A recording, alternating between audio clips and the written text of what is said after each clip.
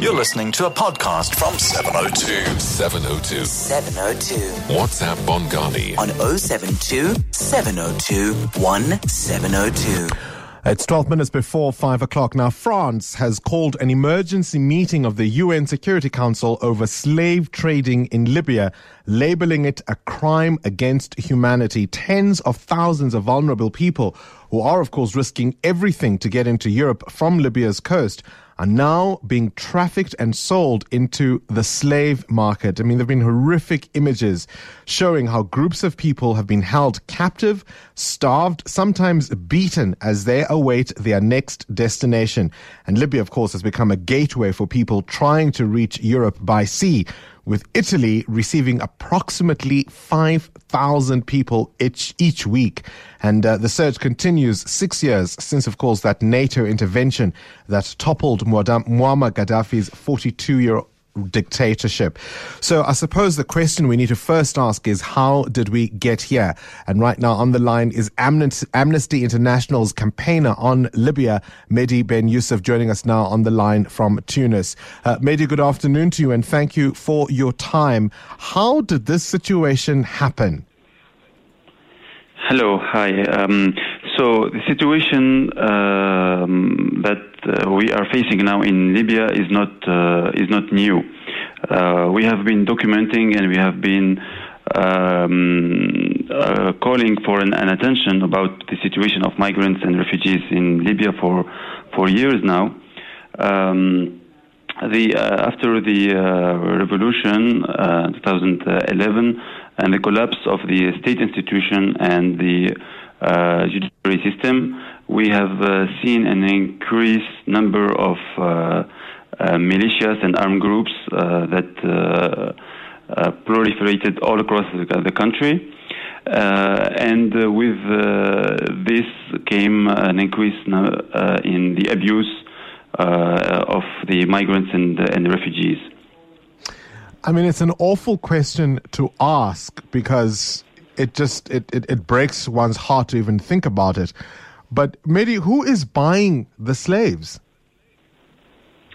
So regarding the slaves, so this has not been the first one. The first report of these slave markets. IOM published the report in April 2017, but for Amnesty we did not document any cases of slave markets.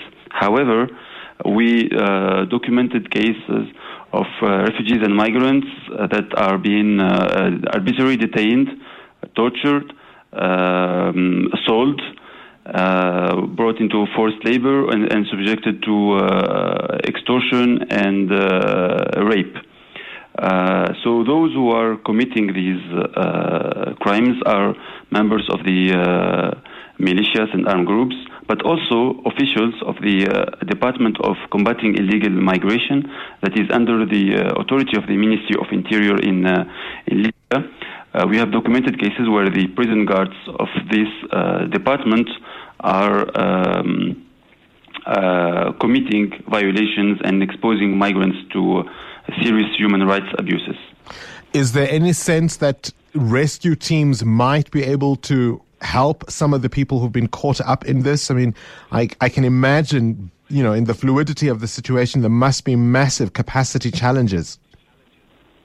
There must be massive capacity challenges, but also the problem is in terms of the policy that Libya is implementing is focused on the detention of the migrants and putting them in detention centers where they are exposed to these violations.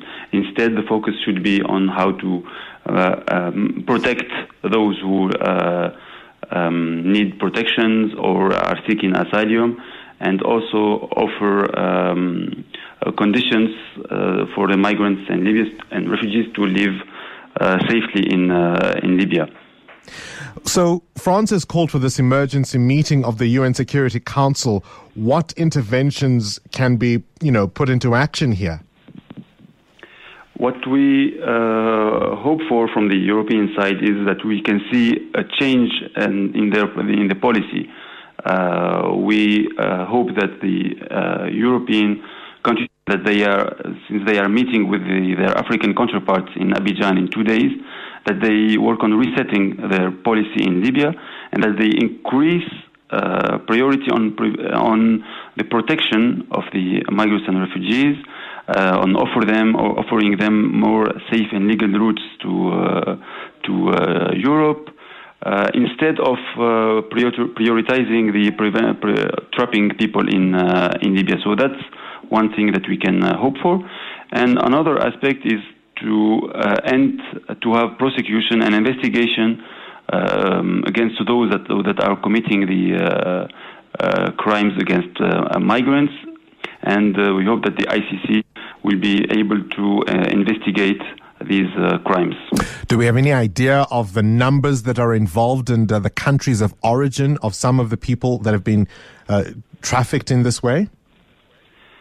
So there is an estimation of around 1 million refugees and migrants present in Libya right now, and including 30,000 that are detained in official detention centers run by the Department of Combating Illegal Migration, and that they are also run by that are officially run by militias that are loosely under the control of the Ministry of Interior.